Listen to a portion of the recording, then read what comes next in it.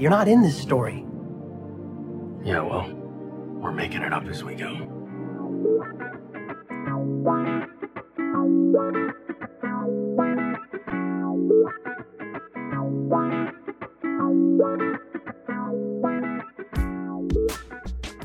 Hello and welcome to Making It Up As We Go, a Destiel fan fiction anthology podcast. We're making it up as we go. I'm your host and reader, Nerdy Nerdenstein. The story is ours now. You can't have it back. Please be warned that the stories featured can and will contain explicit sexual content and is not intended for young audiences.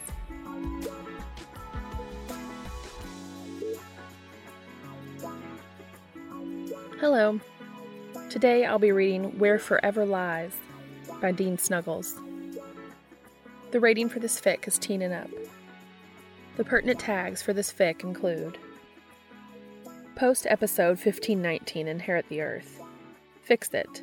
Episode Fix It 1520 Carry On. Episode 20 does not exist in this universe. Canon compliant through episode 19. Depression, grief, coming out, reunions, happy endings.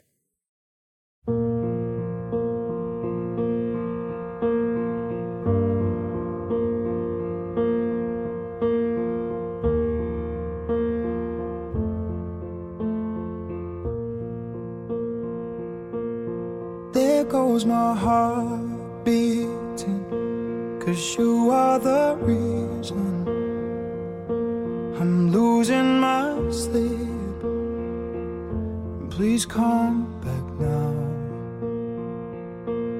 And there goes my mind racing, and you are the reason that I'm still breathing. I'm hopeless now. Where Forever Lies. Written by Dean Snuggles. Read for you by Nerdy Nerdenstein. Summary. In the weeks following Chuck's defeat, Dean tries to come to terms with Cass's confession and death. But having your kid become God turns out to have some perks. Author's note. This is canon compliant until right before Jack disappears at the end of 19. I cut out some of his exposition because it's dumb and I don't care. Then we're AU from there on. Or, post-canon universe because it's such a shame they never got to finish and air episode 20, Oh, and Miracle's a girl now. I make the rules here. The actor dog is a girl, and it's not like Dean actually checked, so fuck it. Disclaimer. Dean's self-deprecating internal monologue does not reflect the views of the author. He is perfect and deserves only good things.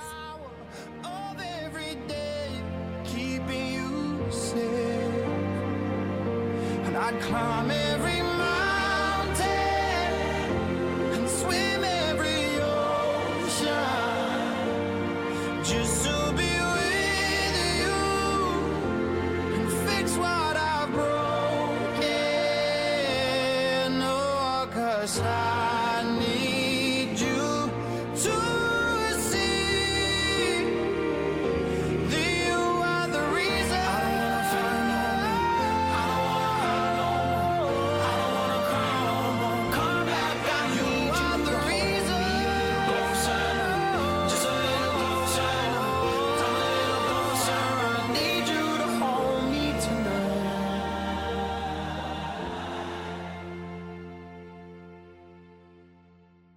They drive away from Chuck in silence, as if speaking will break the spell that was their victory. Dean drives somewhat aimlessly in the general direction of home. It's hours away still and feels unreachable. Sam stares down at his hands. In the rear view, Dean sees Jack staring out the window at the scenery, a small smile on his face. He doesn't know what that means. He's scared to hope for what that means. After an eternal 20 minutes, Jack speaks.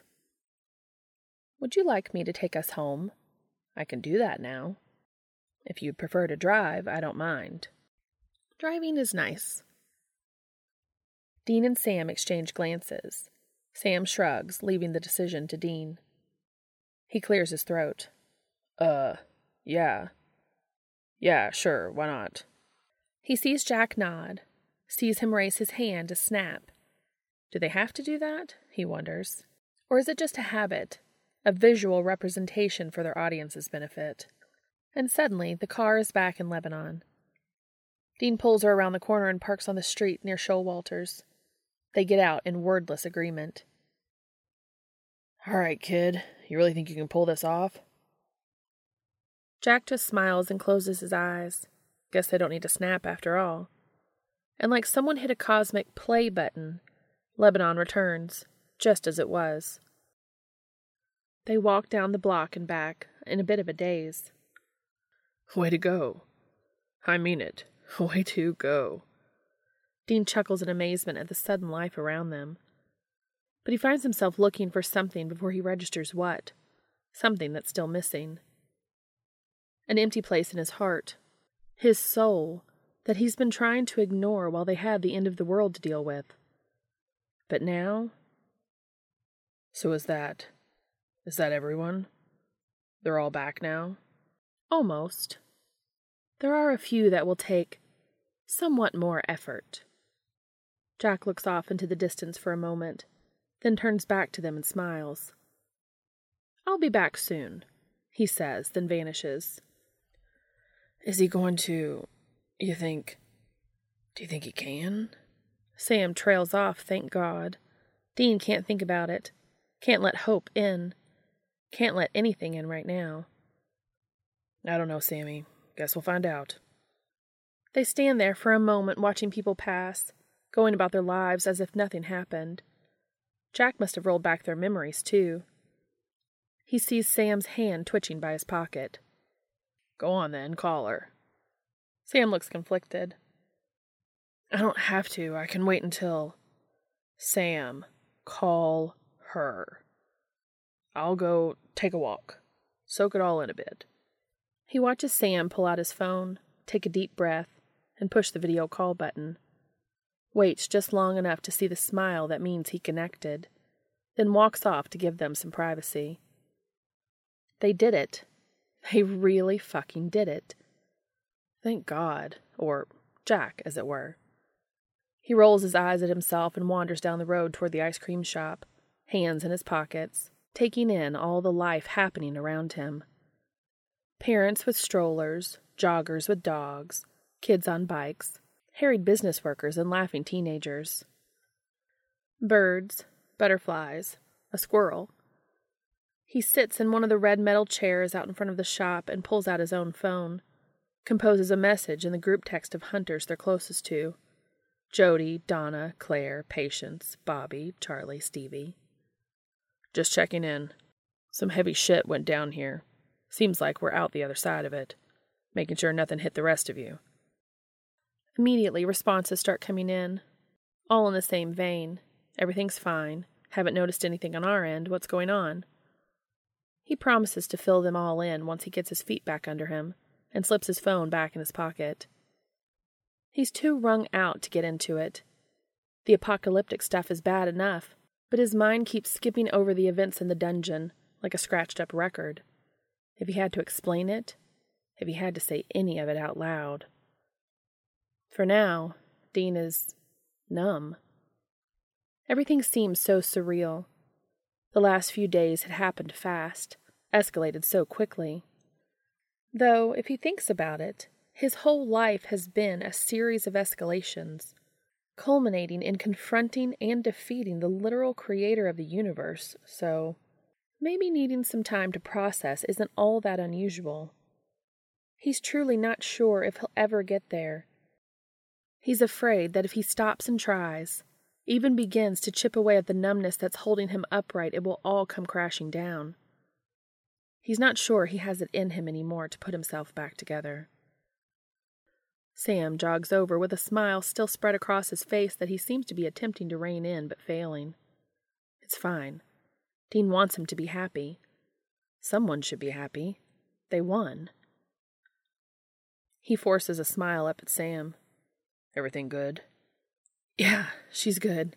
Said she doesn't remember anything, not even any missing time, so Jack must have fixed it up good. Good. I checked in with everyone else, same story, as if nothing happened.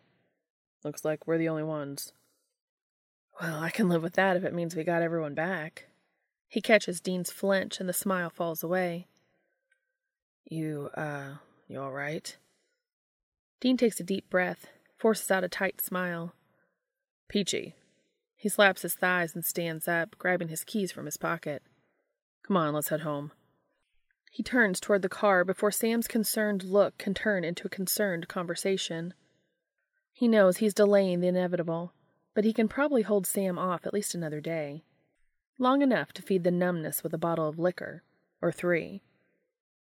As he approaches the car, something barrels into the back of his knees hard enough for him to stumble, for the adrenaline to kick back in as he turns, hand on his gun. When he sees the culprit, he lets out an incredulous, delirious laugh. Hey, sweetheart. Where did you come from? You remember me, huh? He bends down to give the golden shaggy dog a double-handed scratch behind the ears, feeling himself smile for the first time in days. For a moment, he starts to think ahead, to maybe making room in their lives for something joyful, something full of life. They'd have to find something to do with her when they hunt. Maybe one of the townies could watch her. Dean's made a few friends around town and at Donnie's. Then he notices the collar and tag that hadn't been there before. Of course the dog has an owner. How stupid of him to think he could ever have anything for himself. Sam bends down to get his own loving in, and Dean stands back up, shoving his hands back in his pockets. It's fine. Surely the dog will be happier with whoever lost her than with Dean, who lives in an underground bunker, hunts monsters for a living, and can barely even manage to take care of himself. The dog's better off. Then Sam says, Dean, look at the tag. Miracle. If found, call 785-555-0128. Ask for Dean. Jack left them a dog. There goes my heart beating, 'cause you are the reason I'm losing my sleep. Please come back now. Dean places Miracle gently in the back seat of the Impala, scratching her behind the ears and trying to push down the déjà vu. Hey, buddy, we'll be home before you know it, all right? Be nice to the upholstery. It's only a few minutes' drive to the bunker, but it's enough for Sam to use to his advantage. Do you want to talk about it? About what happened with Cass? Dean's hands tighten on the steering wheel, knuckles white and painful. So much for giving it a day. I can't. I can't, Sam. Not yet, I'm sorry. He sees Sam nod in his peripheral vision, but he can't look at him. Can't see the pity and the worry he knows will be there. Thankfully, Sam doesn't press the issue, but he knows he's on borrowed time now. Miracle whines a little in the back seat, and Sam reaches back to pet her. Just a couple more minutes, buddy, then we'll be home. There goes my mind racing, and you are the reason that I'm still breathing. I'm hopeless now. The bunker feels strange, quiet. It's funny, they've spent most of their years here, just the two of them, with other hunters and family in and out from time to time. And of course the few months where they had a full house of Apocalypse World folks. But in the last 2 years, having Cass actually stick around, they'd gone from cold, empty halls to ones filled with laughter and family. When the world wasn't ending, that is. Now, the emptiness is palpable. The silence is smothering. There are ghosts of memories in every corner. Board games and puzzles, movie nights and research, pizza Fridays and lazy mornings huddled in the kitchen while Dean threw together pancakes for everyone. He can't do anything, go anywhere. touch anything without getting a gut punch of a reminder of what they'd lost. Miracle helps. An immediate mood boost anytime she wags her tail or rests her shaggy head on his leg. She takes to following Dean around, even though Sam's always been more of a dog person. She seems to know Dean needs the distraction and the company of someone who isn't going to keep looking at him with knowing, sad eyes, who doesn't bring with them decades' worth of memories Dean's trying to avoid. She gets him out of bed in the morning, gets him out of the bunker at least to hop across the service road to a patch of grass a few times a day. Sam takes her out jogging most mornings, except on the ones Dean's not getting out of bed and so Miracle won't either. It's nice to have something warm and alive, something that depends on him but has no expectations. Sam sticks around for a while, trying to give Dean space while obviously also a little worried about letting him out of his sight. Surprisingly, he doesn't ask about Cass again, seemingly understanding the precarious state Dean is in and for once not picking at the scab. After a week goes by, and Dean seems to at least be treading water instead of drowning in grief and lack of direction, he goes out to meet Eileen more and more. Sometimes they stay in the bunker for dinner, which is 50-50 whether it's nice to have the company or grating to see their happiness when his own was ripped from his fingers before he even knew it existed. Over time, Sam gets better at figuring out which mood Dean's in and adjusts their plans accordingly, leaving Dean both relieved and guilty for chasing off the only family he has left. And when he's alone, when Sam's gone, or when he's lying in bed, no matter how hard he tries to avoid it, every time he closes his eyes, Dean keeps flashing back to that last, horrific moment. Cass smiling as he's consumed by darkness. "You changed me. And I love you. And goodbye." He tries to reconcile it in his head, Cass loving him so much that just expressing it was enough to trigger his deal. He tries, and fails. He must have missed a step, lost in the grief and horror of the moment because it can't be real. Every time he tries to take it out and examine it, his mind shies away, throwing up an impenetrable wall of impossible. He knows Cass loved him. That was never in doubt. He'd even known that Cass seemed particularly bonded to Dean over Sam. He loved Sam, too, of course, but Dean couldn't lie to himself that it was the same. He'd wondered sometimes. But no, he'd been absolutely certain that Cass's devotion was something else, something otherworldly. Not love, not like that. Angels couldn't have that. He was sure of it. Sure, there'd been a few Nephilim created over the millennia, but that was sex, not love. Well, there'd been the Lily Sunder incident, but there's an exception to every rule, right? That didn't mean that Cass... But then again, maybe it did. There goes my head shaking, and you are the reason my heart keeps bleeding, and I need you now. It's been 2 weeks since the end of the world. He needs to tell Sam. The problem is, telling Sam comes with an awful lot of baggage. It's not something he'd ever thought he'd do. In fact, he's spent most of his adult life terrified of Sam finding out. It's not logical, he knows. He knows in his heart that Sam will be fine, that he may be surprised, or may not be. But either way will be accepting, supportive, probably even go overboard with it. Buy a pride flag for the library or some shit. But there's enough lingering doubt, enough trauma and repression and self-hate from years of pushing it down, of ignoring and burying it, of having it burst out uncontrollably and then shamefully crawl back inside. There was never any doubt what John would have said, and it wouldn't have been pretty. His mom? He's not sure. He'd always hoped. But she was barely a memory, a construct.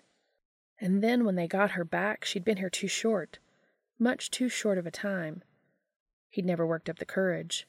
Probably never would have. Not until Cass. Castiel. Angel of the Lord, warrior of heaven, fallen and reborn, ever-present, unfathomable and unyielding, but still, miraculously molding himself around the lives of two flawed and broken humans. To Dean, in particular. He sees it now, had probably always known it. How Cass had loved them both, but devoted himself to Dean. Even when they fought, even when they could barely be in the same room together, Dean hadn't doubted Cass's loyalty to them, not in years. He just never let himself dwell on why exactly. And now they know that Cass falling, Cass choosing them, choosing Dean, was the first in a long line of dominoes that led to where they are now. A world with true free will for the first time in creation. A free world. A life. Hey, Sammy, can we talk? He passes over a beer and sits down across from Sam at the library table. Sam looks up and must see something in Dean's face. Dean doesn't really want to know what. He puts his book down slowly, as if trying not to spook a wild animal. Fair. Sure, yeah, of course. What's up? Dean licks his lips, heart pounding, the edges of his vision starting to white out with adrenaline.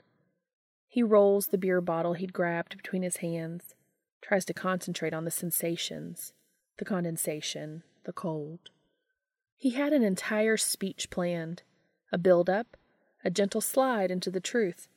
But now that he's here, he can't stomach it. Pulling off the Band-Aid and getting the hell out is all he has in him. I'm in love with Cass. He waits a beat. Another. He holds his breath and flicks his eyes up to Sam's, wide and blinking, face frozen and unreadable. Dean feels nauseous. He claps his hands on the table and stands. Okay, well, good talk. No, Dean, wait! Sam grabs at his sleeve and Dean stops, looking up at the ceiling with his lips between his teeth. When did you... He shakes his head in frustration. No, that's not... Thank you, he says, full of patented Sam sincerity. Thank you for telling me. Can you sit back down, please? Dean takes a steadying breath and sits, tensed and braced to flee. Sam says, Dean, I'm sorry. I'm so sorry. I knew this was hard for you, but I had no idea. I guess I probably should have, huh? Dean shrugs. He's not surprised Sam didn't know, though he'd always wondered. He's not sure how he feels about the fact that all his deflecting had actually been successful.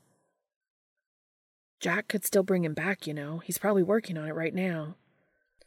It's been weeks, Sam. He's not coming. I don't know if Jack had problems with the empty or maybe Cass. He swallows, hard. Maybe Cass isn't interested in hanging out now that the world finally isn't ending. He's an angel. Probably has shit to do. Even if he's alive, which Dean doubts more every day. Dean, you know that's not true. He'd be here if he could. You know he would. He gives Dean a long look. He loves you too, you know. Dean pinches the bridge of his nose, willing the tears not to fall. He hasn't cried, not since that night, not since he forced himself up off the floor of the dungeon. He'd just been numb, empty. I know. Because he does. He doesn't know what that means still. Can't let himself think about what it means, but he does. Do you want to talk about it? Sam is treating him like a spooked animal again, but he can't blame him. He kind of is. He shrugs, picks at the label on the bottle he hasn't even opened. What do you want to know? He's already here. Might as well get all the questions out of the way now. Let it all out, and then get shit-faced alone in his room. I guess I'm just wondering how long. It makes sense, with how, intense you guys are. I just never... Yeah. He trails off. How long since Cass or guys in general? Both? Either? Whichever you want to talk about. Dean rolls his eyes and opens the beer, takes a long drink to gather his thoughts. I've been into guys as long as I've been into anything. Just don't, advertise it. With Cass, I don't know. It's kind of always been there, but I didn't really know. I didn't let myself know. Not until Lucifer killed him. Oh, shit. Yeah. He shrugs.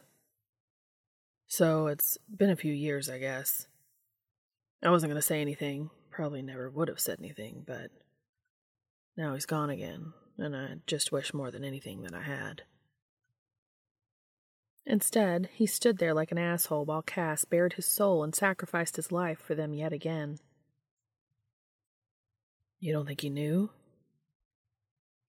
I know he didn't. He said to summon the empty. He said he'd made a deal last year for Jack's life. When he allowed himself to be truly happy, that's when it would come for him. He told me the one thing that would make him happy was the one thing he knew he couldn't have. He hears Sam sucking a breath, but he can't look at him. Not till he gets this out. He rubs his arm where Cass had grabbed him, where he'd had a scar burned into his skin so long ago, lifetimes ago. He told me he loved me, and that was enough. He pushed me out of the way, and the empty took him right in front of me.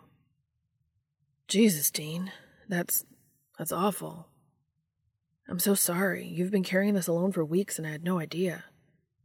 I mean, I knew you were upset, but why are you telling me now? It's a good question, and the echoes of him asking Cass the same thing didn't escape his notice.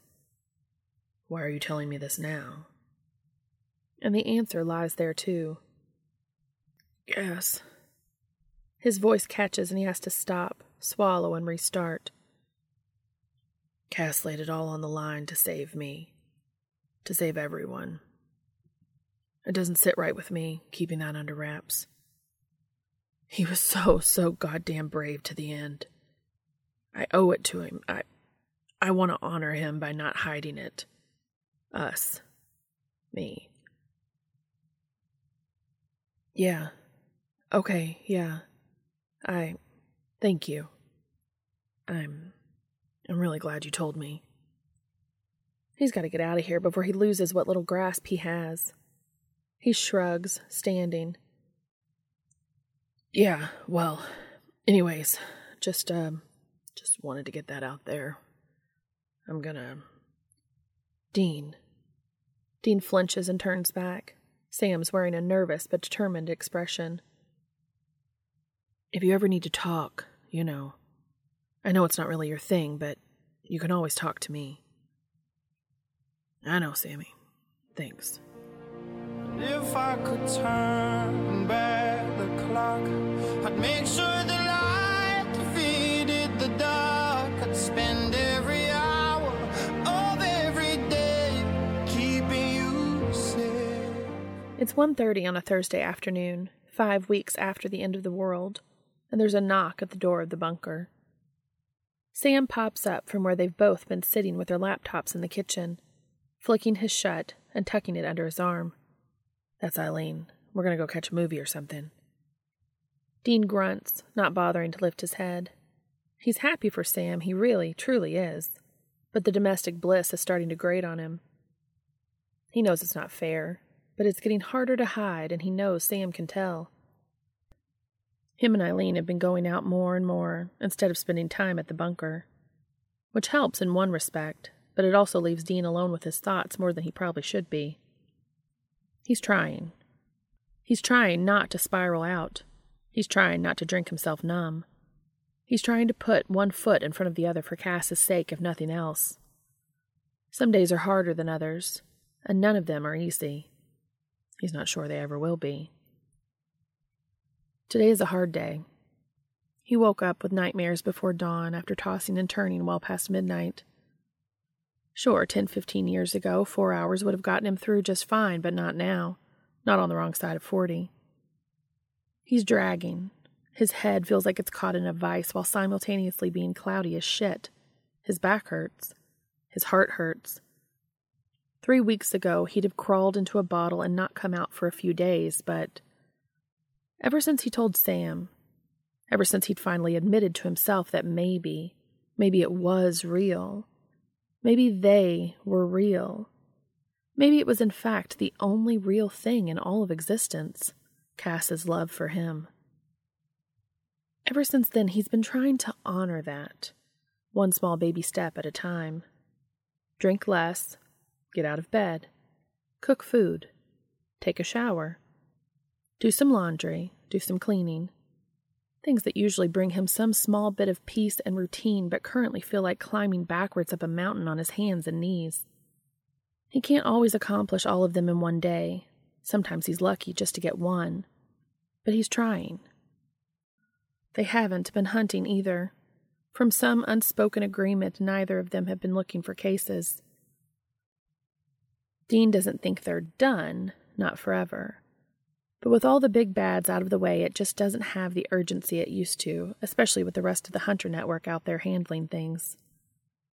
From decades of personal experience, Dean knows that throwing himself back into hunting when he's this fucked up is a really, really bad idea. Miracle lifts her head from where she's been laying at Dean's feet and cocks an ear. Dean smiles down at her and leans down to give her a scratch. You hear Eileen, baby girl? The dog whines softly, looking between Dean and the doorway before following Sam's path. Dean blinks. Miracle is quite friendly and social when out and about, but around the bunker she's not prone to leaving Dean unless food or a leash is involved. She doesn't normally follow Sam or greet Eileen at the door. Dean? That's Sam's get in here now voice. Different from his imminent danger voice, but not by much. Possible scenarios start racing through Dean's head as he springs up and grabs a gun from under the table. An injured hunter, an enemy, though there's not many of those left. Maybe Rowena? He sprints down the hall to the war room, rounds the corner and skids to a stop. He locks eyes with the figure coming down the stairs, Sam beaming behind him, and he can't breathe. He can't speak. He can't even blink for fear it will break the illusion in front of him. The figure stops at the bottom of the stairs and says with a small smile, "Hello, Dean." His breath rushes out of him finally in a near sob. Cass? Cass nods, and Dean's feeling himself moving before he's consciously doing so, dropping the gun on the map table and grabbing Cass in a crushing hug. He feels Cass's arms come up solidly around his back as he buries his face in Cass's shoulder.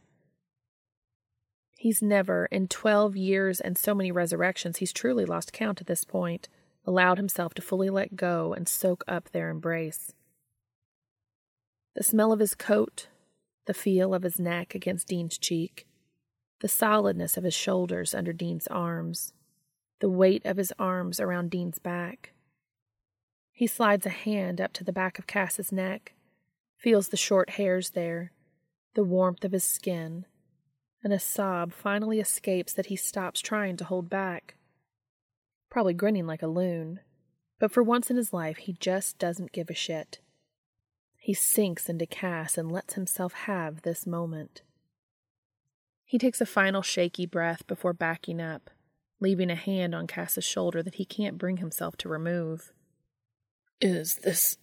Are you... Tell me I'm not dreaming, Betty. It's really you? Cass smiles softly in response. It's really me. Dean's eyes roam over his face, body, looking for injuries and also just looking. He has no idea what his face is doing, but it's probably extremely embarrassing. Sam clears his throat behind them, and Dean blinks his way back to the present. Sam holds up his phone. I just texted Eileen. I'm gonna go meet her in town instead. But, look, I'm sure there's a story, and I'll be happy to hear it. Later. We got plenty of time, right, Cass? Yes, I assume so, at least. His eyes flicker to Sam, then back to Dean. You're safe? Healthy? Nothing's chasing after you? No deals we need to be aware of? Sam asks. That is correct. It was Jack's doing. There shouldn't be any unforeseen complications. Great. Then I'll see you kids in... He checks his watch. Let's say 6 hours. We're gonna head to the Smith Center, run some errands, get dinner. I'll text before we head back, okay? Oh, and we're taking the pooch. He grabs the leash off the banister, and Miracle full body wags her way over to get hooked up. He gives a little wave and heads out the front door. Subtle. The door shuts, and Dean buries his hands in his pockets. So, Dean starts, feeling all kinds of awkward. You, want a beer or anything? We don't have much. We've been kinda, cutting back, I guess. More accurately, he'd been cutting back after that first week. He scratches at the back of his neck, stomach turning. Of course he doesn't want a beer, you idiot. He only ever drinks them because you do. Because you shove them at him. Cass smiles at him again. The small one that raises only one side of his mouth but softens his eyes to the point where Dean needs to look away. Actually, if it's not an imposition, I would really like a sandwich. Dean must make an incredulous face, and Cass elaborates. The process of saving me, of bringing me here. My grace is not at its normal levels. I'll need to eat and sleep to maintain myself. I thought you said you were okay. You said you were healthy. I am, Cass assures him. There is nothing wrong with me. I'm not ill or injured. But it's a long story that I'd prefer to tell over lunch, if that's all right. Sure, buddy, of course.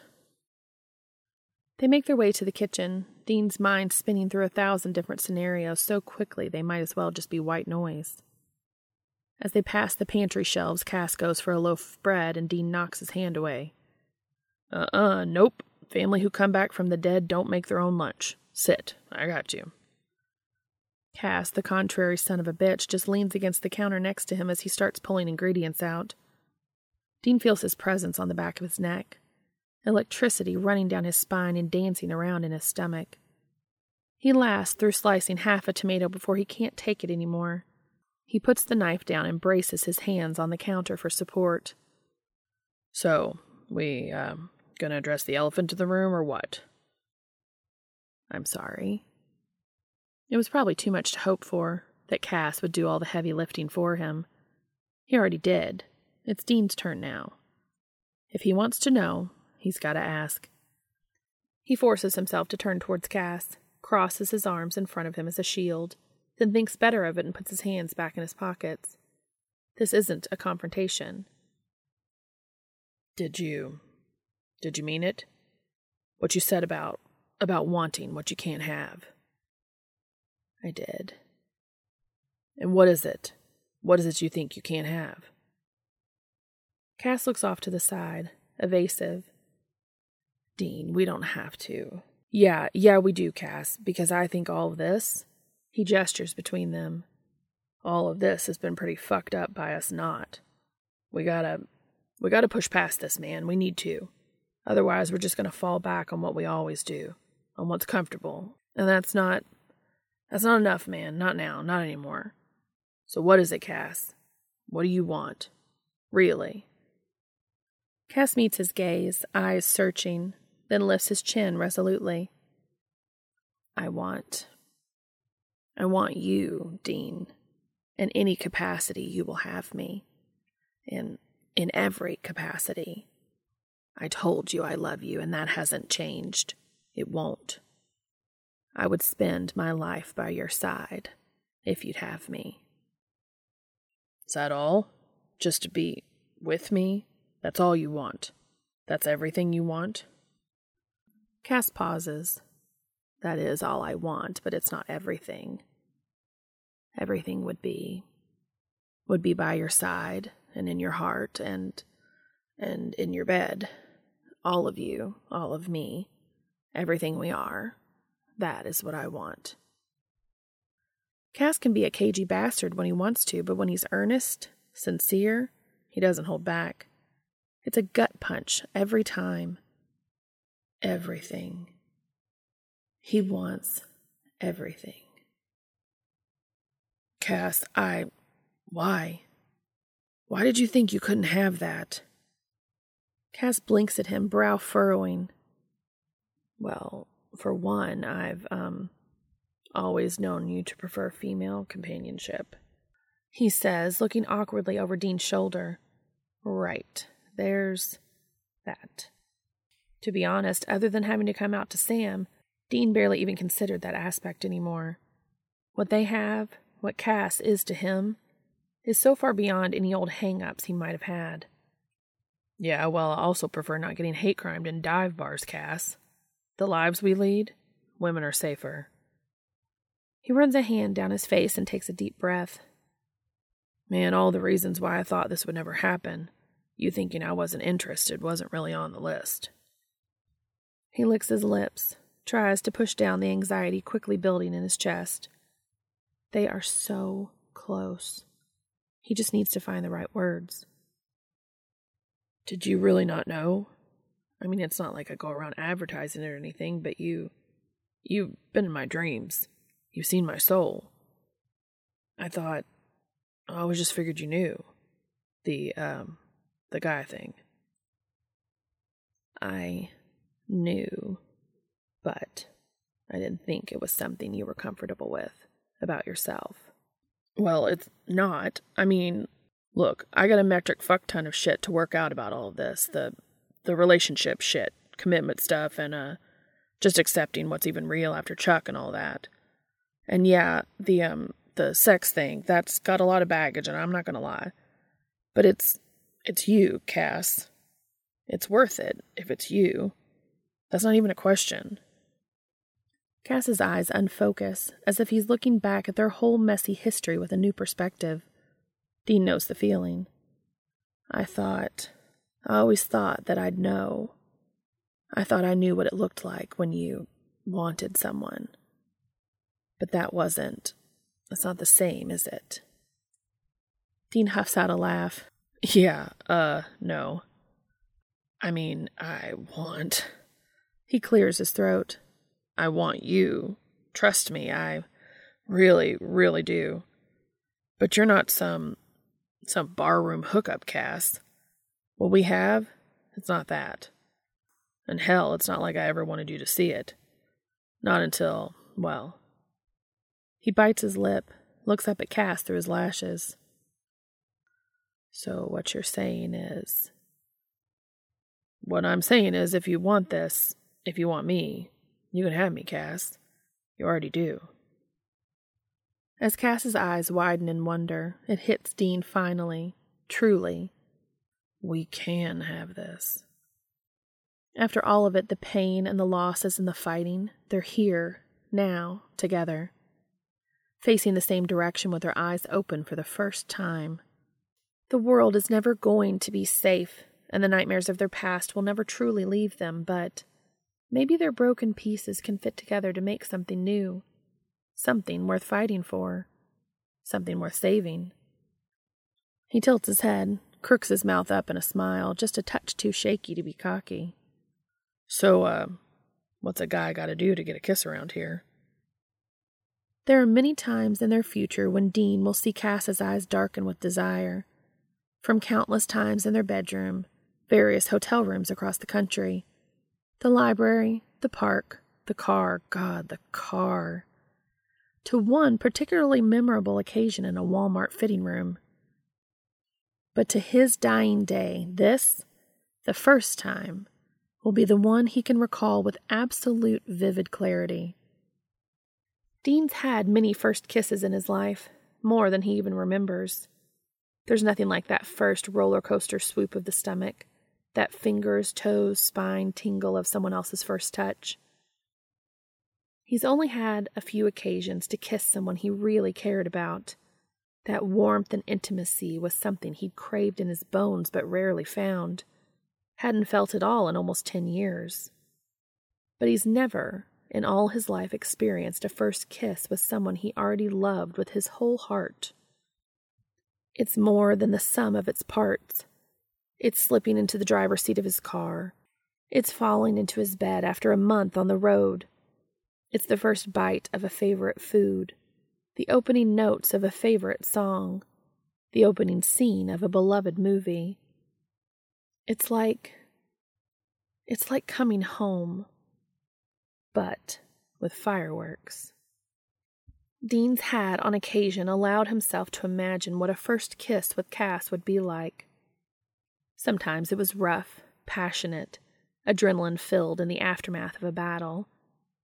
Sometimes it was sweet, hesitant, a slow coaxing of lips and hands, falling together in a quiet moment. Certainly they will have both of those and countless more ahead of them, but this, their first. Cass approaches with the single-minded focus and care he brings to most things. The intensity of interest Dean is just realizing Cass directs at him and him alone, distilled into its purest form. They pull away to breathe, their foreheads pressed together. Dean's hands inside Cass's coat and Cass's hands on Dean's face, just sharing breath. Dean feels the wetness on his cheek at the same moment Cass does. Cass pulls back and meets his eyes, concerned, wiping the cheek with his thumb. Dean, are you all right? Dean forces himself to take a stabilizing breath and gives Cass a sincere, if watery, smile.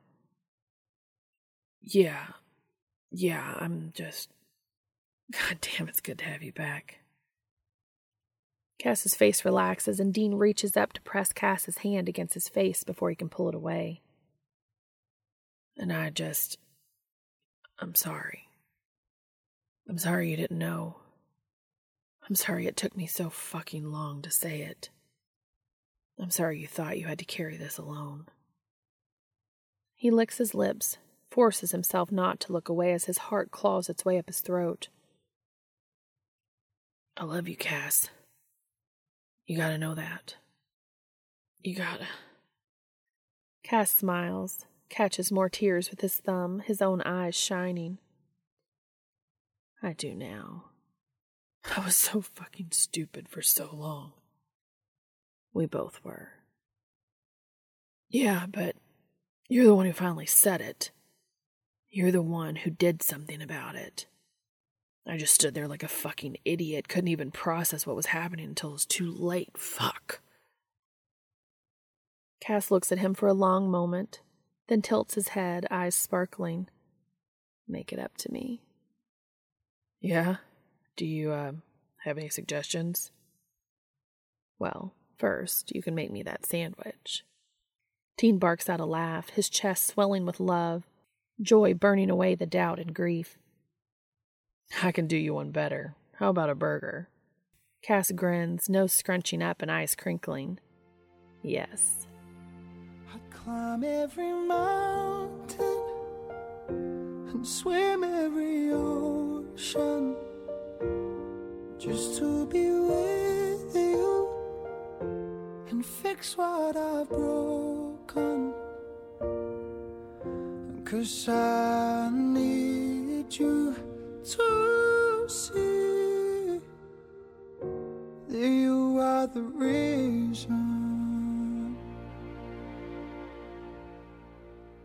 Over lunch, Cass explains how Jack had saved not only him, but any angels who agreed to pledge themselves to humanity first, and heaven second.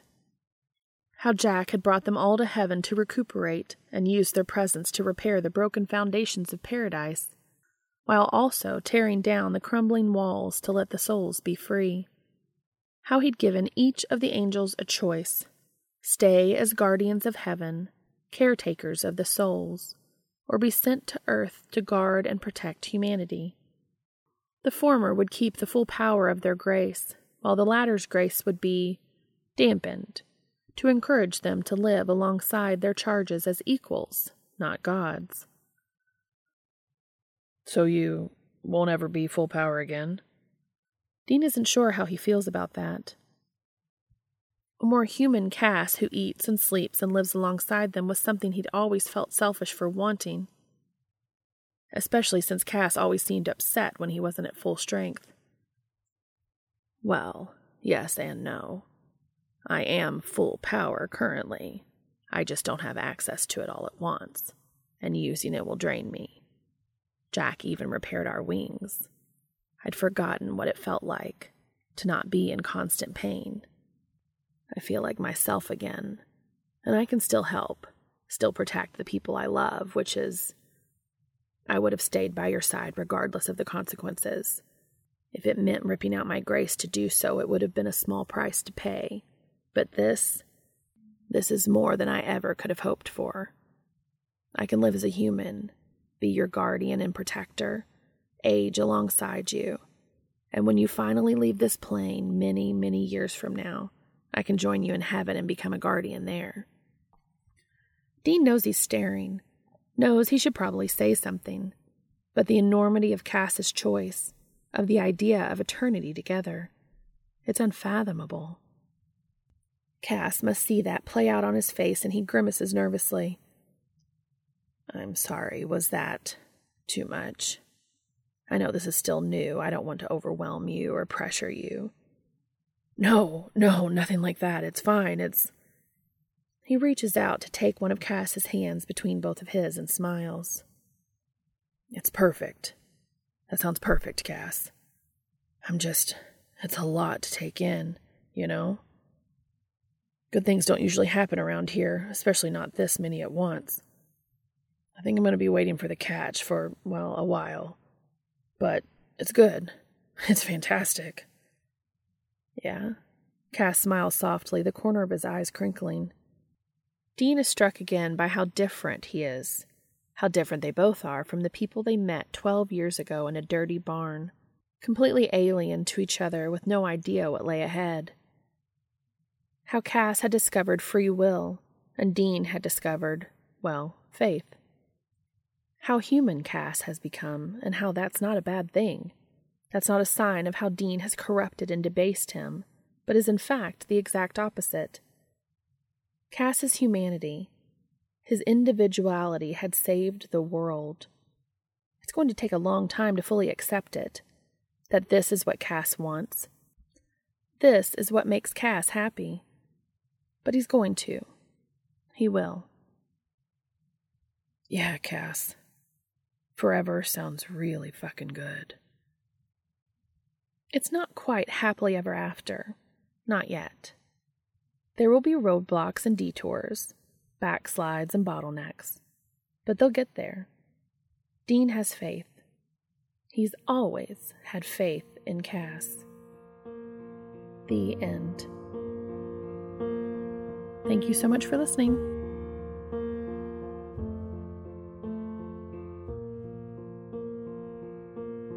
There goes my heart beating, 'cause you are the reason I'm losing my sleep. Please come back now. And there goes my mind racing, and you are the reason that I'm still breathing. I'm hopeless now. I'd climb every mountain and swim every ocean just to be with you and fix what I've broken. Oh, 'cause I need you to see that you are the reason.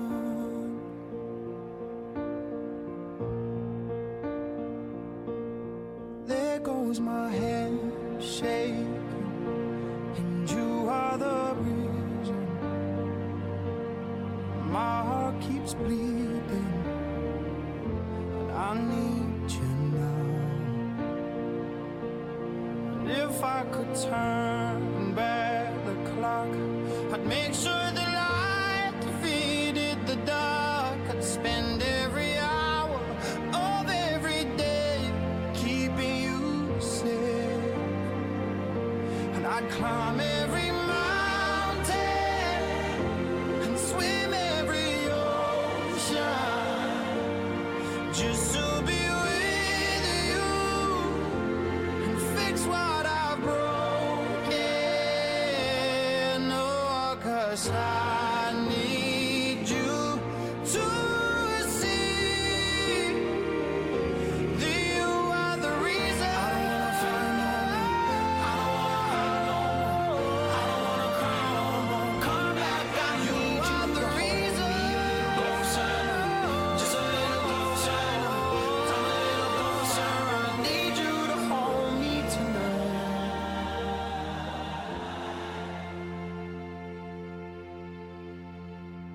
I'd climb every mountain and swim every ocean just to be with you and fix what I've broken. 'Cause I need you to see that you are the reason.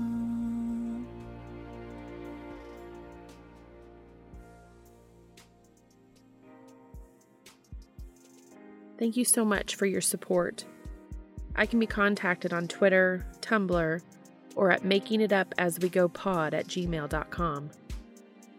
If you are able, please go to the author's AO3 story and give comments and kudos to them for sharing this with us. The link is in the show notes. This will also be posted on AO3 as a podfic under my username, and the link will be in the show notes as well.